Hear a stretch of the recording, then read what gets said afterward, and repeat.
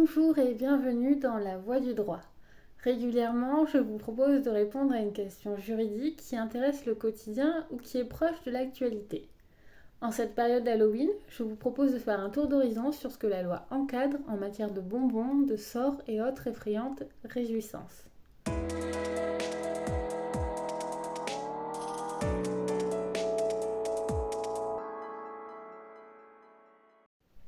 La fête d'Halloween est synonyme pour les plus petits de chasse aux bonbons et de déguisement, et parfois même pour les plus grands, déguisement se mêle à l'organisation de fêtes thématiques, de feux d'artifice, etc.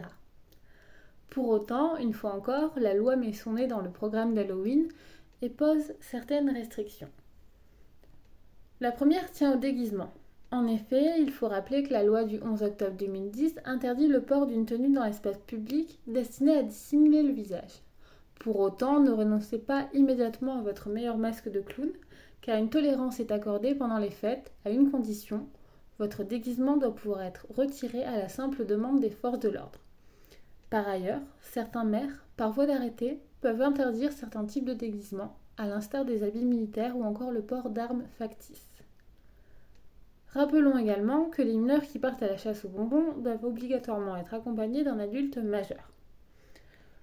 Concernant justement la déambulation dans les rues, par excès de zèle, certaines personnes pourraient être tentées de rentrer sur une propriété privée sans y être invitées.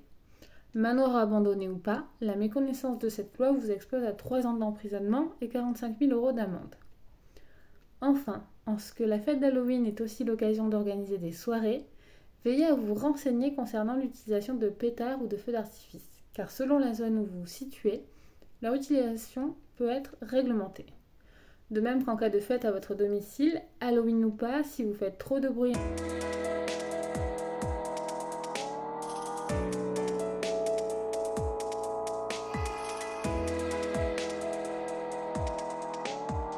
La voie du droit par le mag juridique.